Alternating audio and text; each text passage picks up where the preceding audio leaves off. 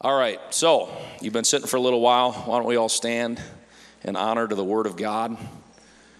And while you're going to Matthew chapter 6, again, I've pointed out a few folks that are here, but we've got a number of other guests that are here today, and we just want to extend a great big River of Life welcome. So glad to see you, so glad that you're here. God bless all of you. Thank you so much for being here with us, and we pray that you're blessed of the Lord. Matthew chapter number 6, got a little subject here I want to kind of get into a little bit. Matthew chapter 6 and verse number 25. And this is going to be one of those kind of messages that I think, the Word of God is highly practical in nature. And it's not all, ethereal up here out of time and space and mind, but it is applicable.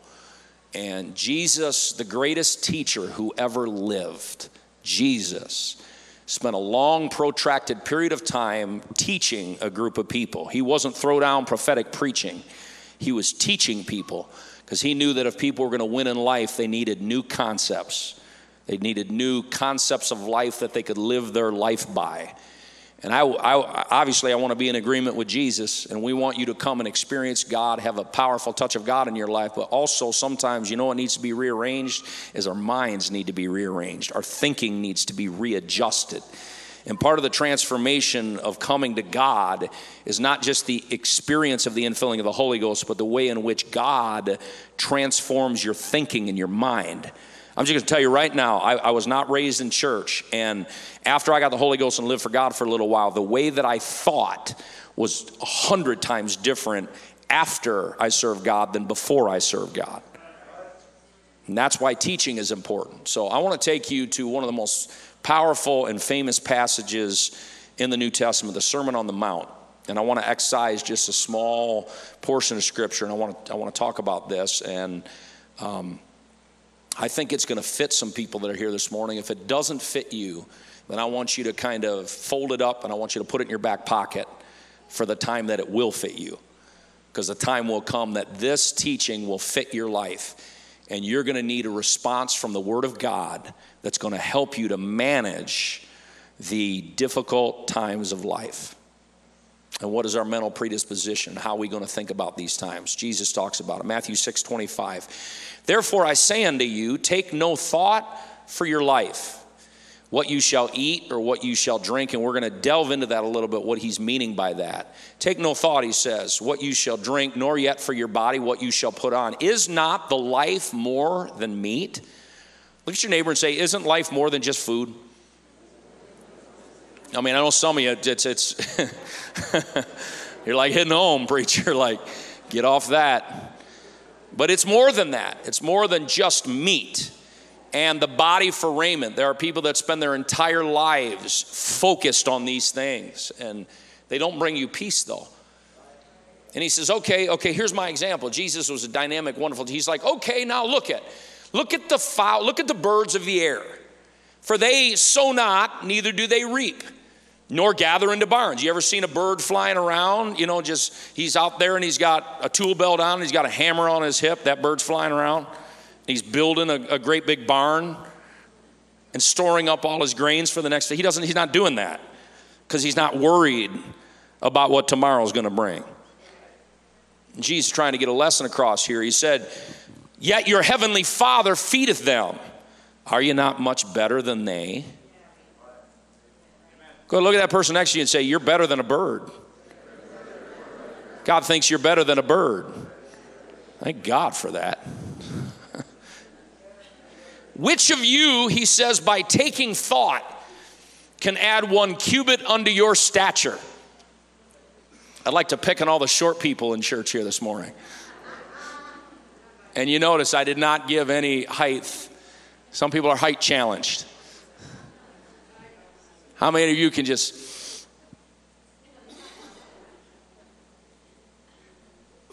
and then you measure and you're like, same height I was before. Nothing changed.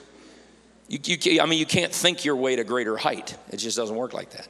He said, why take ye thought for raiment, for clothing? Consider the lilies of the field, how they grow. They toil not, neither do they spin. Lilies aren't freaking out like, what am I going to wear today? They're just cool, calm, collected, together. He's not worried about it.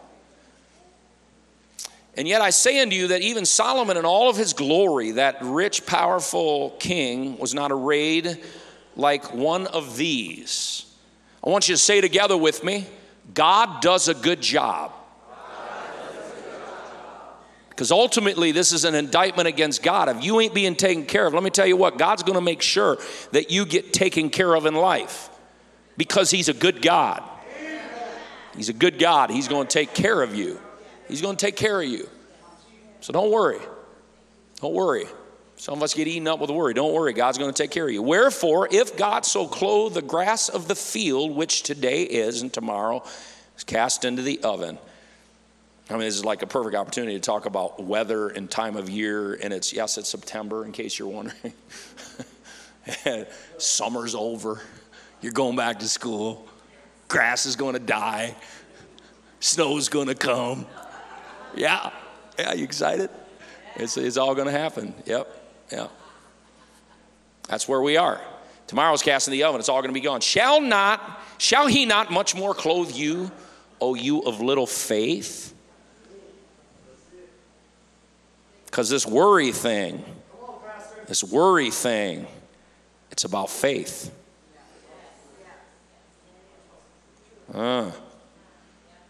This thing about being eaten up with worry, it's a faith thing. Furthermore, it's an indicator, do I really trust God? What's going to happen tomorrow? What's about it? What am I going to do? I mean, is that expressing tremendous confidence in how great God is? What's going to happen? What about this? What's going to happen here? Where are we going here? Oh my goodness. I think I'm going to freak out. Give me a pill. It's not expressing great faith. He's saying, though, O ye of little faith. Therefore, he said, take no thought, saying, what shall we eat? What shall we drink? Wherewithal shall we be clothed? For all these things do the Gentiles seek. That's what they're after. For your heavenly Father knoweth that you have need of all these things. Listen, God knows everything that you need in your life. God's not dumb. He's not ignorant. He knows everything that's going on in my little pea brain. Every little thought, every little issue, every little challenge, everything that's going on surrounding my life and your life, God is fully aware of it. He knows you have need of all these things. Okay, so I want you to raise your hand and say, this is my job now. This is my job. All right. But seek ye first the kingdom of God and his righteousness, and all these things will be added unto you. Man, I feel the Holy Ghost. He said, you do that, your part, put God first in your life. Seek him, seek righteousness. It matters the way you live your life. If you really love God, you're not going to live like a skank.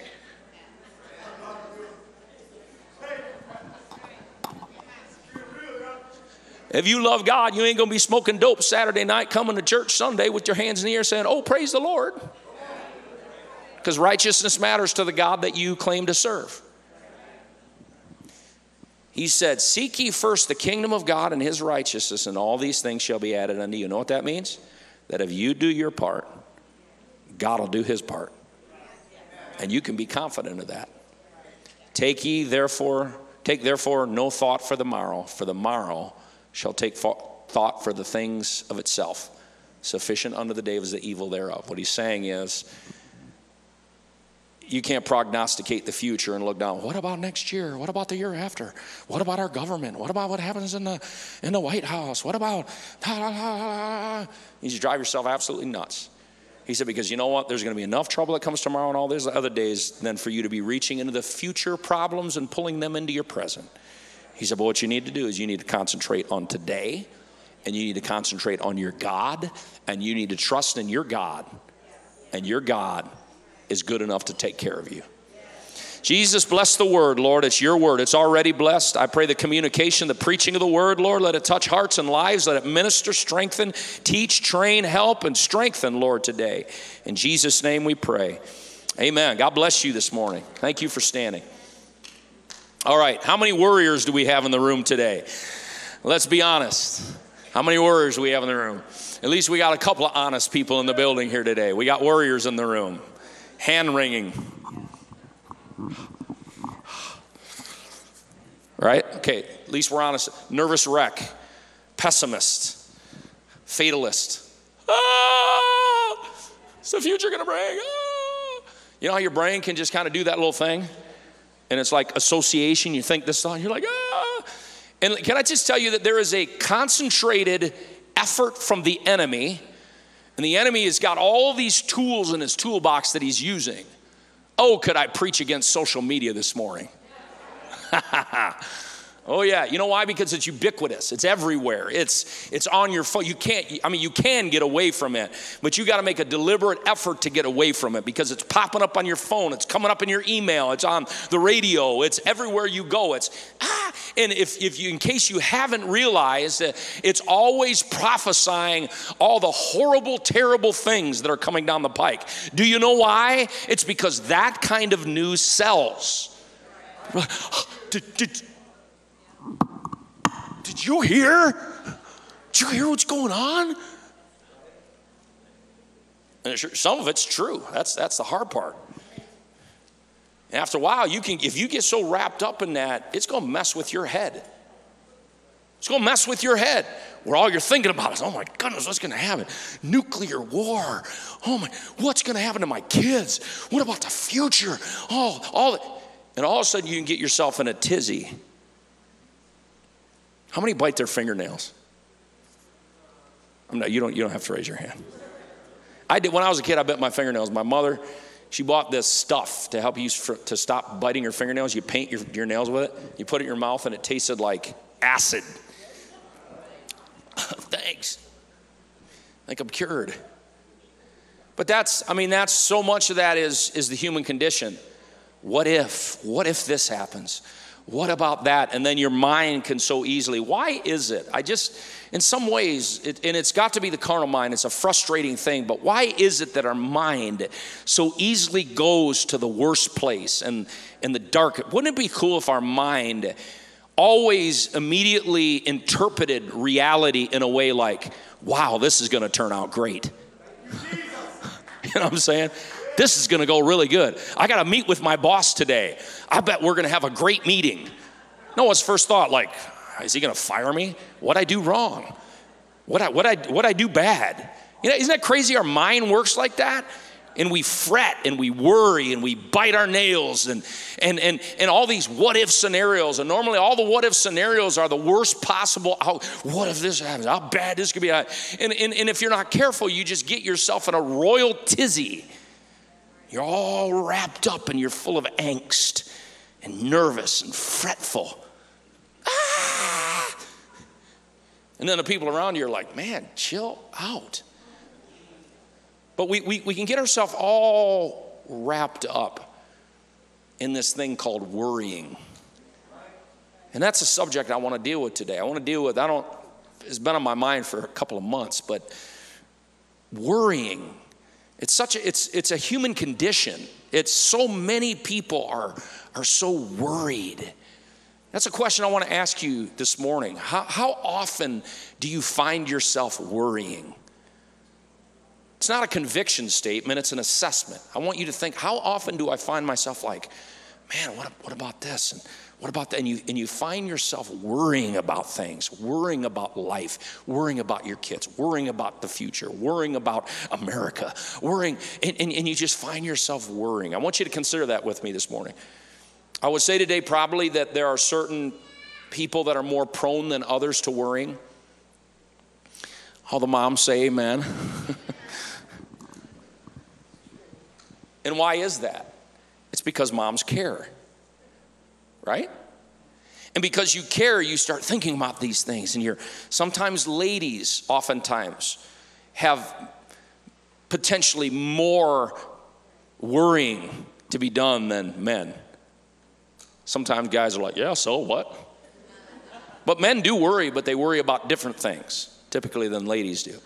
Sometimes it can be a temperament thing. There are certain temperaments, certain personality types that are more given to worry. And it's, internal programming. It's the way that person is. Maybe has more of a tendency to view life very, very, very, very worried. And they spend a lot of time worrying and thinking, what about this and what about that? I'd also say that if you've gone through terrible life situations and circumstances in your life, if there's been trauma in your life, PTSD, post-traumatic stress disorder, people that have had terrible things happen in their life, it can create within the gut of a person like that, if there's been abuse or difficulty or things like that in life, that also you can develop a knee-jerk reaction to things. It's just you're interpreting life through a fear paradigm. I heard a story. This was just, I heard a story about a month and a half ago. And this young girl, she woke up, true story. She woke up, young girl, she woke up in the middle of the night. And when she woke up, her room was pitch dark. But in her room, she normally had a night light. And it kind of freaked her out because the room was totally dark and her night light wasn't on. So she got out of bed. She couldn't see anything. She felt her way along over to the wall till she found where the light switch was. She found the light switch and she pushed up the light switch and the lights didn't come on. About this time, she starts getting eaten up with, what in the world? And she's walking along the hallway and she's scared. What happened? I must have gone blind. I've gone blind. What happened? Was it something I ate? Was it something I drank? I'm blind. I can't see now. No nightlight. The light switch didn't come on.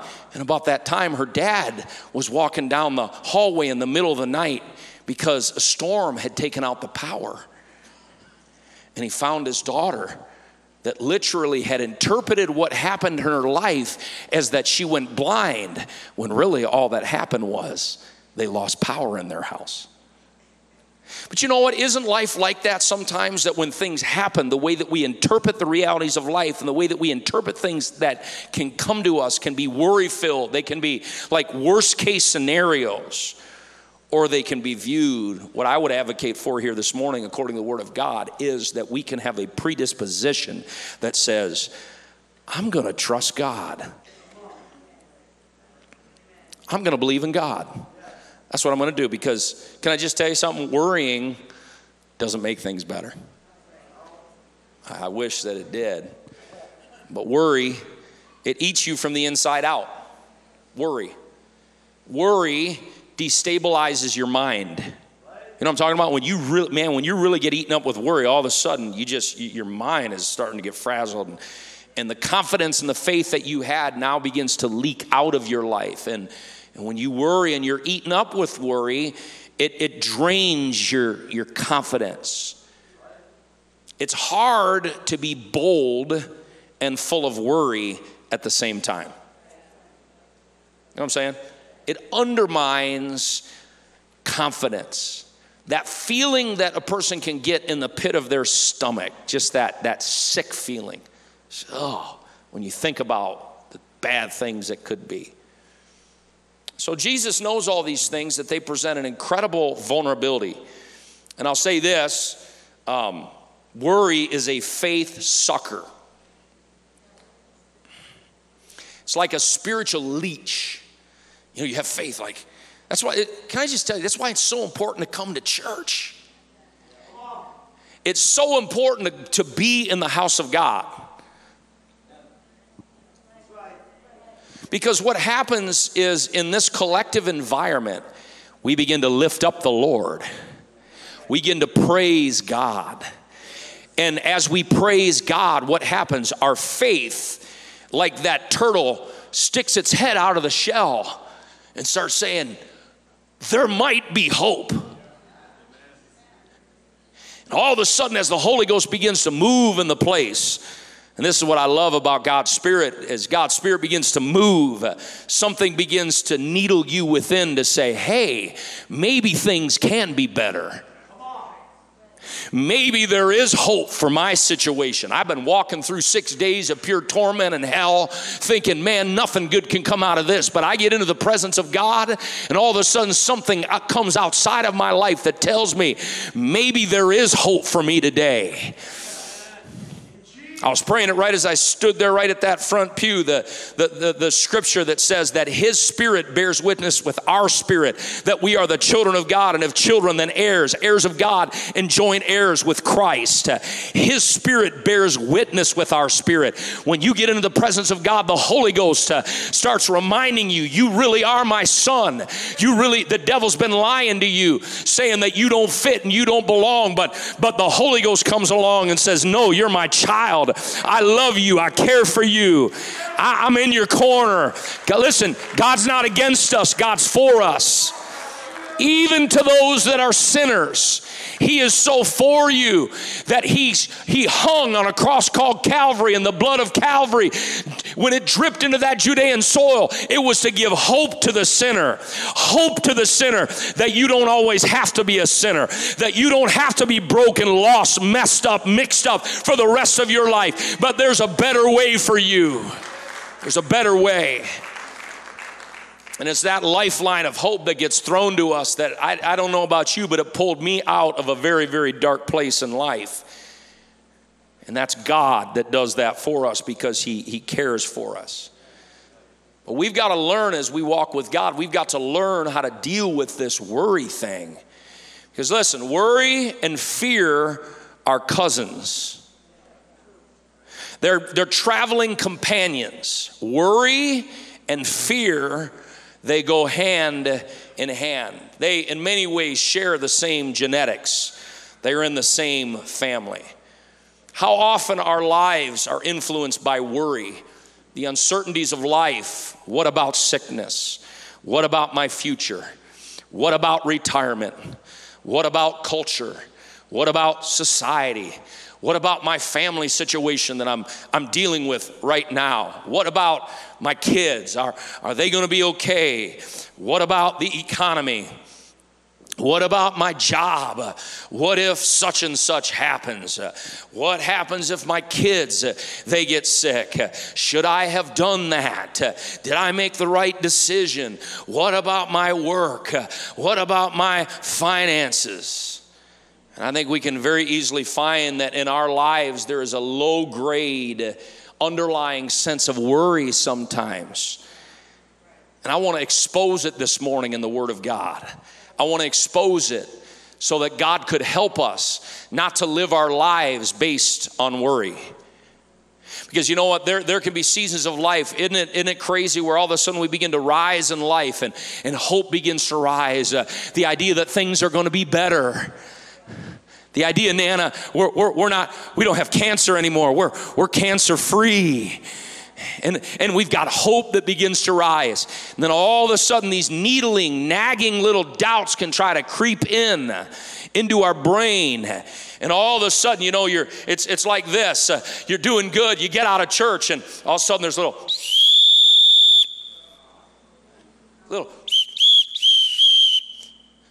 nagging doubts start weaseling their way in. You're at work and you're up there doing your work and just a little, and it eats away and it ruins that sense of peace that you have. And you may have had a great week, a great month, but something tries to needle and weasel its way into your life and get you to start thinking about all the bad things that can happen, how bad things are, and it tries to eat away at your confidence. I've come to preach here this morning that there's a better way to live life, and Jesus advocates for a better way of life, that we don't have to live in a constant, unending state of worry. That there is an overarching, almighty, good, powerful God who is our Father which is in heaven, that oversees all, that knows all, that is still omnipotent. The Lord omnipotent reigneth from everlasting to everlasting. He is God, and beside him there is none else. And he's still in control, and he's still God. Whether your life is upside down, whether you're in a personal place of tragedy or whether you're on a mountaintop of triumph, he's still the mighty God in the good times and in the bad. in the high times and in the low times. The scripture says, I am the Lord and I change not. Jesus Christ, the same yesterday, today, and forever. He's still a good God. He's still a powerful God, and he's still in control of everything.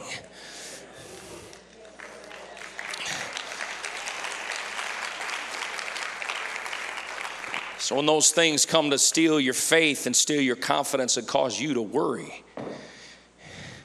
you need to say, in the name of Jesus, I'm not going to allow that to eat away at my life. Amen. I will admit to you today, if you've lived any more than about a week, that it's a war sometimes. Sometimes it's a low-grade thing that's running in the background of your brain. It's this little thing, a little reptile brain of yours, little thing running in the background trying to get you to fear and doubt. You know, there's another word for worry. Let me give you a 21st century contemporary word for worry.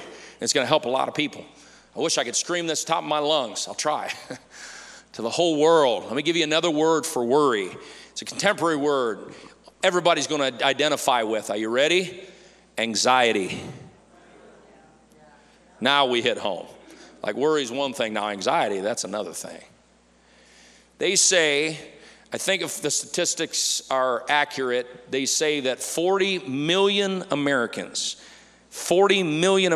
deal with anxiety disorders. We're not talking about just worry, but these are people that are being prescribed medications to deal with their worry. And I'll just say this, and I'm not preaching for or against that. I'm just stating a reality. And I would say that Big Pharma loves you worrying. Yeah, because they got a pill for that. Xanax, Klonopin, Valium, Ativan, Zoloft. And 40 million Americans are living with anxiety disorders. And that mental state is being exacerbated by the media. It's being exacerbated by the division in our country. News, inflammatory rhetoric is just stoking that fire. I just feel a strength of the Holy Ghost here this morning in addressing this to the church. But God wants you and I, who are his children and his people, that in the middle of a raging storm that is happening in our world, there is a people that have calm in their soul, that have peace in their lives. That there is a people that in the middle of a world that is being manipulated by fear and worry, there are a people whose lives are built on the solid rock, Christ Jesus. That come what may, what storms rise in my life, what winds blow in my life, I've built my life upon the rock, and I belong to Jesus Christ. And listen, there is nothing that can come into my life that does not first of all have to pass by the God that I serve. There is not a single thing that can come my way that if I serve Jesus doesn't first of all have to come by his permission. And he is not a vindictive God. He's not a hateful God. And if God will bring you to it, God will bring you through it. It doesn't matter how dark the night. It doesn't matter how great the trial. If God be for us, who can be against us? And if God brings us to it, he will bring us through it. He will bring us through the challenges of life, because I've got a God, I've got a heavenly Father, I've got trust and confidence in this mighty God. We need God in our lives. We need him more than we need a pill. We need him more than we need a media update. We need him more than we need notifications on our phone. We need God operating in our life more than we need anything and everything else. Because the key to overcoming worry is a good God that has the answer. We need God.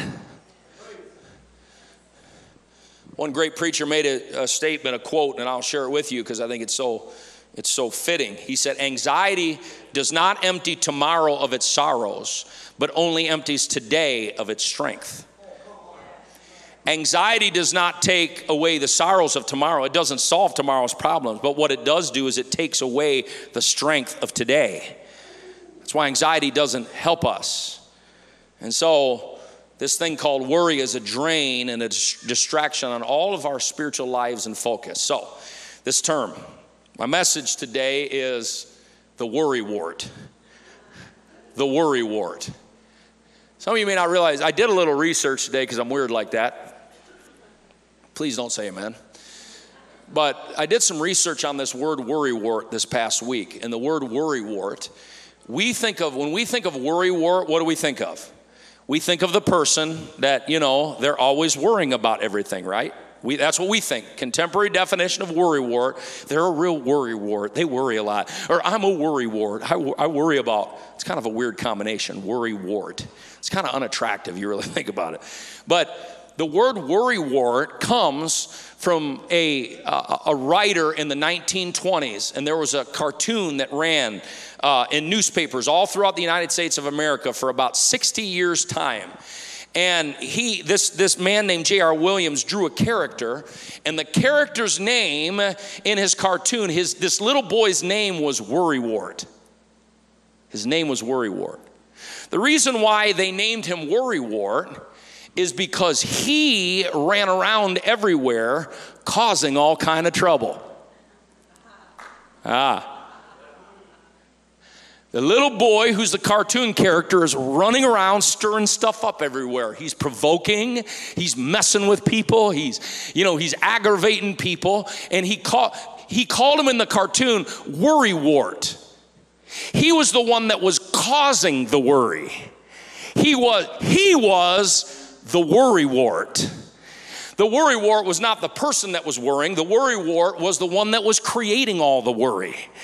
Running around trying to get people incited to worry, trying to, mess with them. And that's what I want to preach about this morning is the worrywart. And what we're saying today is we're saying no to the worrywart. The things that come masquerading in our lives to cause us to worry, what we're going to do is make a decision and say, in the name of Jesus, no. The enemy's will in my life is for me to worry, but God's will in my life is for me to trust in the Lord. The enemy wants me to worry about what-if scenarios my whole life and look about what can be and how bad it can be. And he's going around inciting worry in my life. But what I'm going to do is make up my mind in Jesus' name. I don't want the worrywart in my life. I say no to the worrywart. I'm going to trust in the Lord.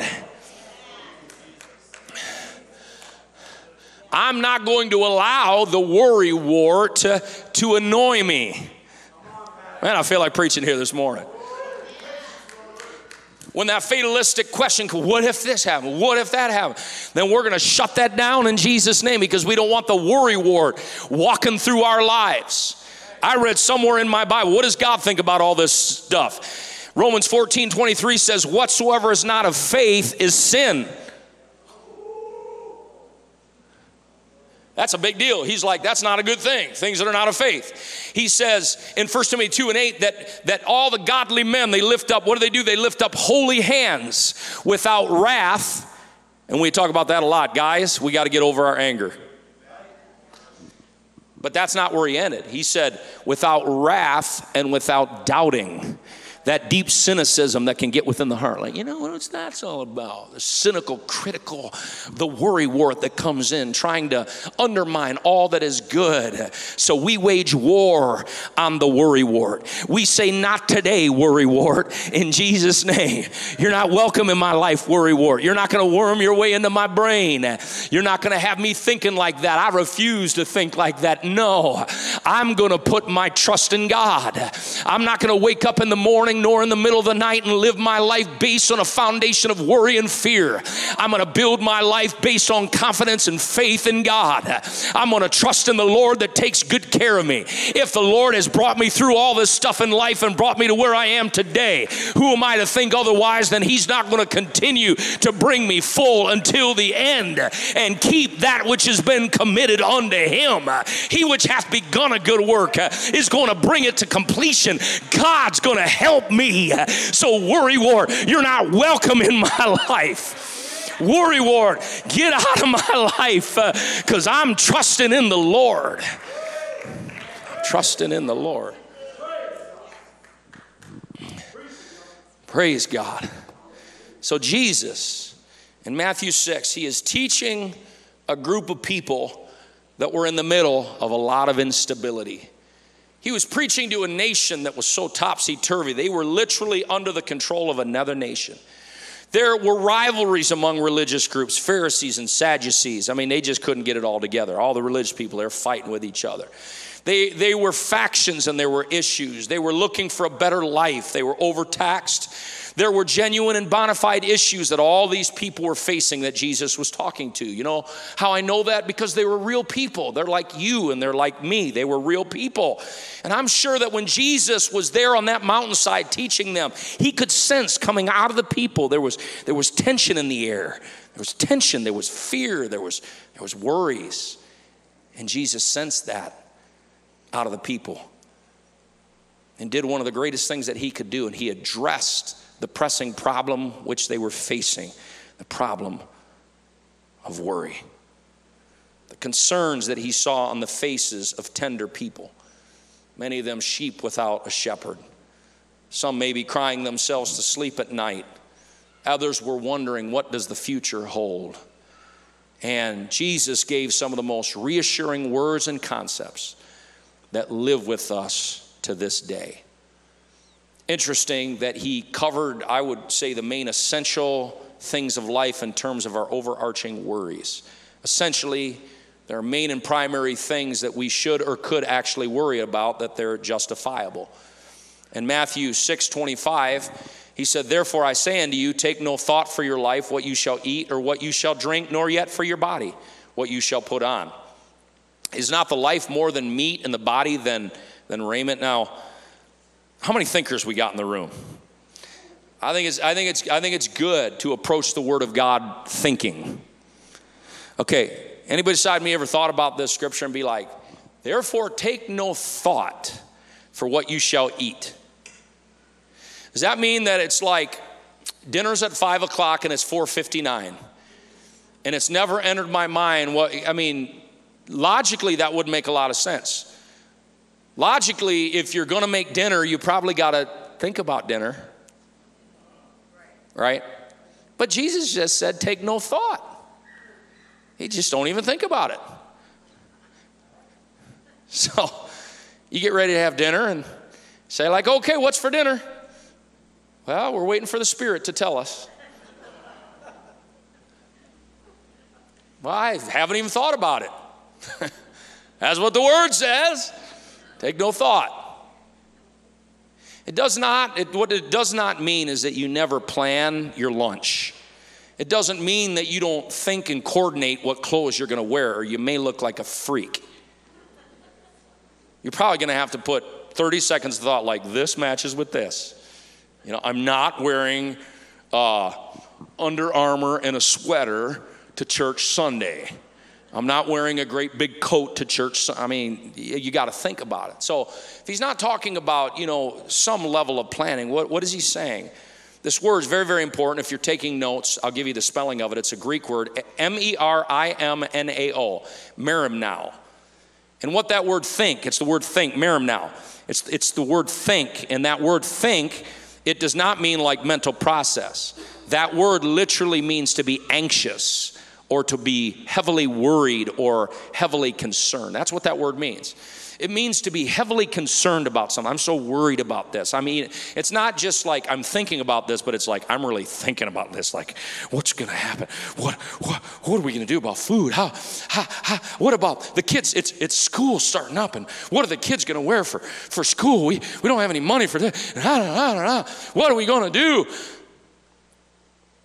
What he's saying here is not to worry about these things, because really the mind is what creates worry. What's going to possess my thinking? Am I going to allow my mind to go down certain pathways? Am I going to allow myself to just go down pathways and like build mental castles of all the things, the worst case scenarios and the terrible things that could possibly happen in my life? Because listen, your mental predisposition will bias you toward victory or defeat.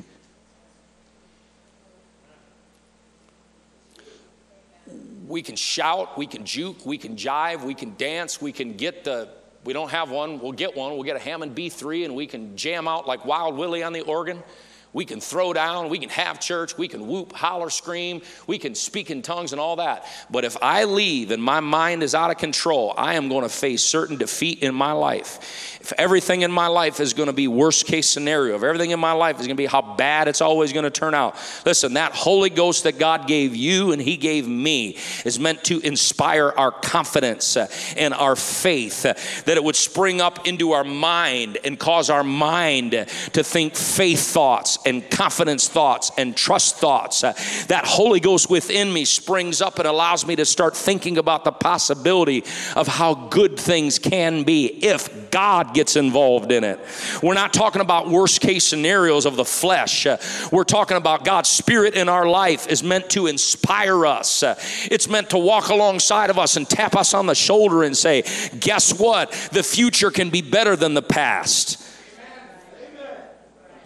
It's meant to inspire our confidence because Jesus was talking to a troubled people, but he didn't want those people that were going to follow him all the days of their life to live with faithless worst case scenarios.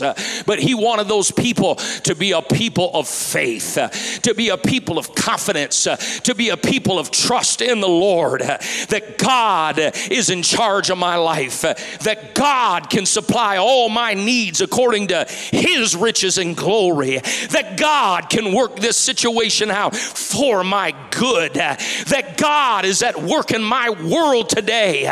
Though it is sick and though it is dark, thank God there's a God that's still at work in a world that's trouble-filled and sick. And as a Christian, I can point out everything that's wrong in the world, or I can say, but there's a God that can make it all right. Oh, praise God. There's a God that can fix it. There's grace that's available. There's the power of the Holy Ghost. There's transforming power of the gospel that can bring about life change. That whatever it is does not always have to be. And we will not surrender to the worrying, anxious thoughts of life, but we will trust in the Lord. Oh, praise God. And that's what Jesus is fundamentally, because the worrywart is running around pointing out everything that's wrong. The worrywart is there messing with your head, whispering in your ear, inspiring you to faithlessness and fear. But God is there massaging your faith and strengthening your faith and helping you to be all that God wants you to do and to be.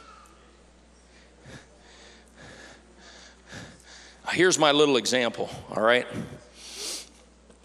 These always get very dangerous. Okay? This is our lives, right? I do find it interesting. The Bible says that they shall be filled with the Holy Ghost. Isn't that filled? And there's all kinds of deposits there. You realize there's deposits being made in your life. There's withdrawals, but there's also deposits. You spend some time in God's Word. I'll tell you what I've been reading lately. I found a hardcover copy of the Amplified Bible, and I'm absolutely loving it because it's so full. And you know what? You get into that scripture, and you get filled, right? You get Word in you. You're like, whoa, that fits for my day today. You spend time in prayer and whatever your mental predisposition is when you go into prayer. I don't know about you, but when I leave prayer, I leave different than the way that I entered prayer. Almost always. Because there's a filling that happens. And then you come to church and you fellowship and you shake somebody's hand and you come walking in the door. And you're like, I'm so glad that I came. Devil was lying when you were laying in bed and you're like, man, just turn that alarm off.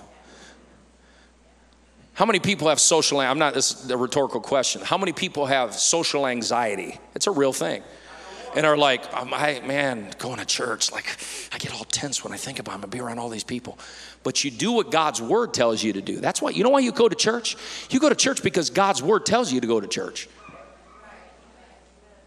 If you don't go to church, you're disobeying God. I mean, don't take it up with me. Don't take it up with God. That's what God said. You go to church. But God knows even in spite of your social anxiety, if you want to call it that, I get tired of labels, but call it. And but you come, and all of a sudden what happens? You're like, oh, that was so good. So reassuring. I heard something that helped me. Somebody came up and put their hand on me, and they prayed for me and spoke a few words. They were simple. They didn't even know what they were saying. They were just simple little words, but those words, they just filled me. And this is the state that God wants us to be in. And then along the way, what comes? Monday comes around, and you're like, I need some help here. You have a bad exchange with one of your coworkers, and it's like,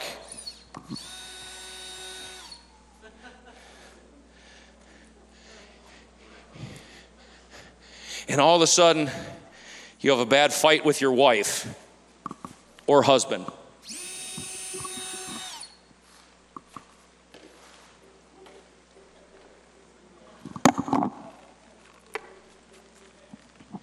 You know what I call that? I call that a drain. And worry, that's what worry is. It's a drain. You get all filled up and you're like, oh, life is so much better. Life is good. I feel good about life. And all of a sudden, something punches you. How many know what I'm talking about? How am I going to pay that bill? What am I going to do about that? And I got a grandbaby that's going to be born today. And there's a crying baby.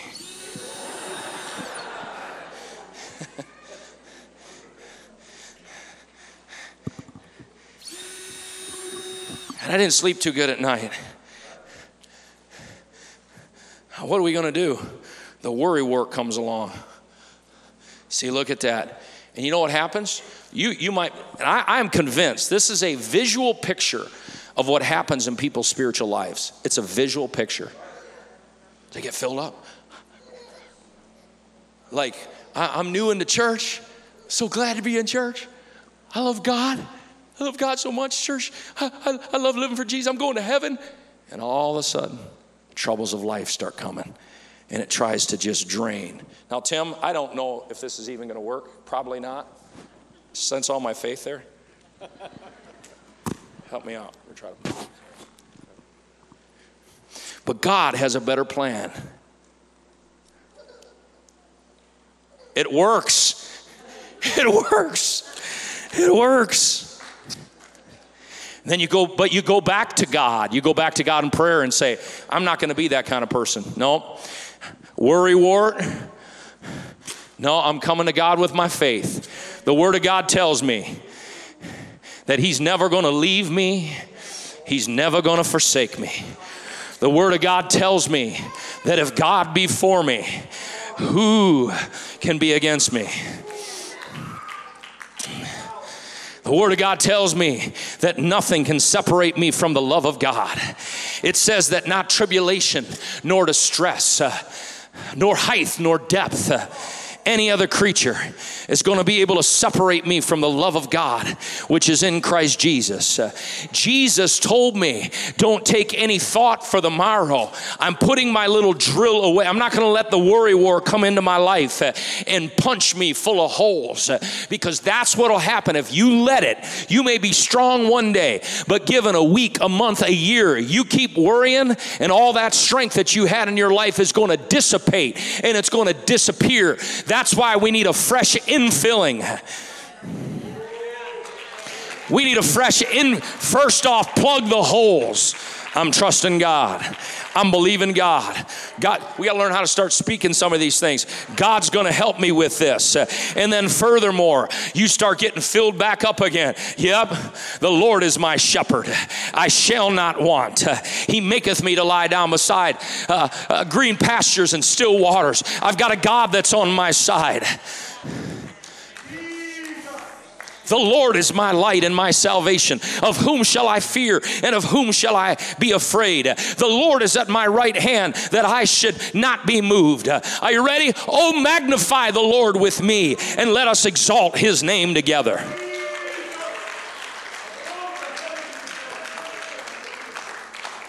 If you're taking notes, you're going to want to take this one down, because you can magnify God or you can magnify your problem, but you cannot magnify both.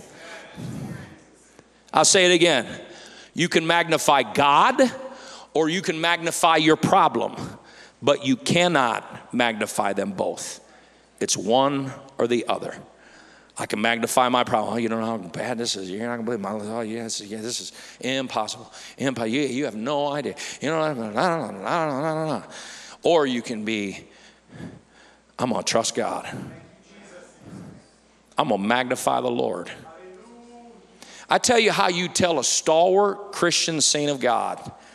A stalwart Christian saint of God is someone that has learned in living for God long enough in life that no matter what happens in my life, my response will always be the same.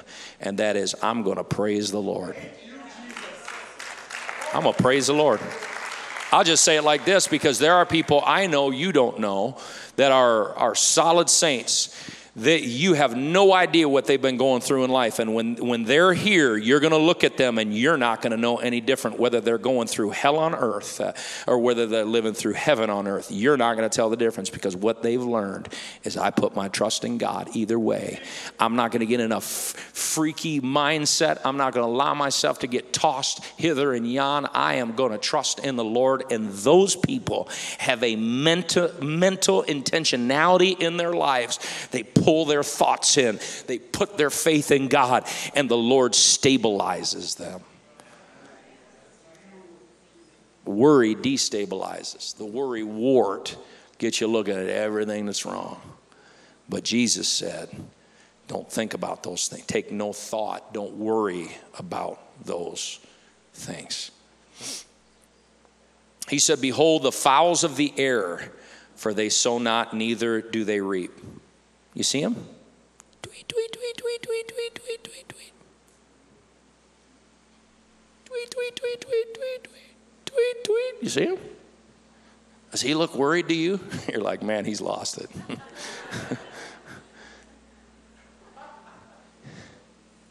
You get home, you look out the bird feeder. Are they like, I need a pill. Help me out. What's good? There's just, they know it's going to show up. They don't reap. They don't gather in the barns that your heavenly Father feedeth them. And then he asks what should be a rhetorical question. Are you not much better than they? Are you better than that little bird that's flying around? Aren't you better than that? God wants you to know you're better than that. He says, why take you thought for raiment? Consider the lilies of the field. Consider the lilies.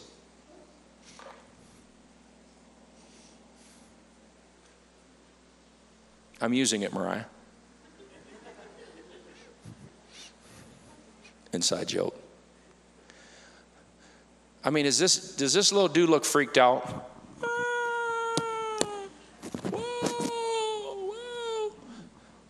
What am I going to do? Go out in the fields. Put your ear to the ground. Listen. Do you hear him freaking out?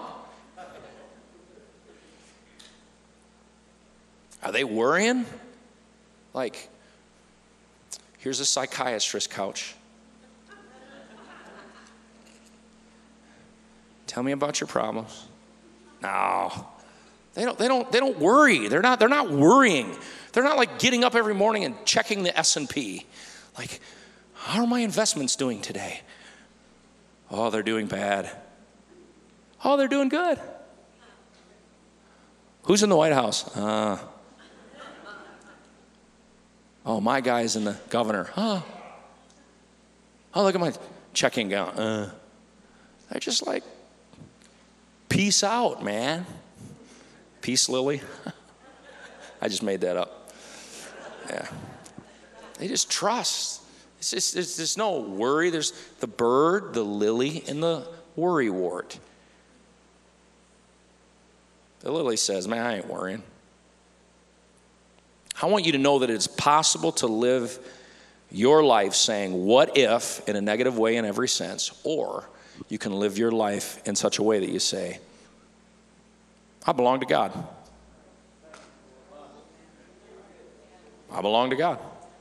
In fact, let me talk a little about spiritual maturity. 1 John 3:20, if our heart condemn us, God is greater than our heart. If you deal with condemnation in your heart and in your life regularly, I'm not good enough, I'm not good enough, I don't measure up, I'm not this, I'm not that, and all your attention is on you, can I tell you, I do have good news for you. This is not an indictment. You may be new, you may be working your way through some of these things. If that's where you are, the scripture says God is greater than your heart. If your heart is condemning you, let me tell you what, God's greater than your heart. God can even bring you through that self-condemnation. He can do that. In fact, that's his will. He wants you to be stable and strong. But listen to the next verse, verse 21, 1 John 3:21. Beloved, if our heart condemn us not, then have we confidence toward God. Confidence toward God. If our heart condemn us not. You know what God wants out of our lives? What God wants out of our lives is for us to live in a rock solid confidence in him. Why? Because he is my Father. He's good. He cares for me. He cares about me. He knows everything about everything. He knows my thoughts afar off. He knows what's going on in my life. He's got a future for me. He's got a destiny in my life. He's got a future that will be bright and beautiful. He's got a plan, and because of that, I will trust in him, because God is a good God. He's a good Father, and he takes care of his children. It may not always be the way that we want it to be taken care of or how we think it should be taken care of, but the fact of the matter is that he is a good God, and when it's all said and done, he takes good care of all of us. When it's all said and done and our lives are all wrapped up, we're going to be able to say, the Lord has brought me this far. I've never seen the righteous forsaken, never seen his seed begging bread. If there's one thing I know that God's been good to me. In the balance, when it's all said and done, the Lord has taken care of me. And I thank him for that. Praise God. Music come. I'm done. The Bible says in Philippians 4:6, be careful for nothing. Now that word careful is a word that's changed its meaning to many of us. Careful, it means full of anxious care. Careful. What am I going to? It says, don't be like that about anything, but in everything by prayer and supplication. I'm going to bring this to God in prayer. I'm not going to, he said, but everything, he said of anxious worry, he said, go to God in prayer and supplication. Bring it to the Lord in prayer. And I like this, with thanksgiving. I just go, oh God, what am I going to, what am I going to, Thank you, Lord. You've been good to me. You've taken care of me. You are who you say you are. You are the great I am. You are all those things and so much more. So I thank you, Jesus. I remember that time 5 years ago. We were up against it. Our back was against the wall. Lord, I thank you that you brought us through that. You took good care of us. Oh, praise you. But I got this problem right now. But see the approach? But God, you've been good to me. Let your requests be made known unto God with thanksgiving, prayer, and supplication. I'm not going to worry. Other translations say, stop perpetually worrying. And what he recognizes, the habitual attitude, mostly among the unsaved, but can weasel its way into the saved. He said, stop perpetually worrying about even one thing. We're not going to worry. 1 Peter 5:7 says it like this, casting all your care upon him, for he careth for you. It's the same word. Casting all your worry. Okay, I've got a concern here. I'm casting that upon you, Lord. I'm giving you this worry. Stand together with me this morning.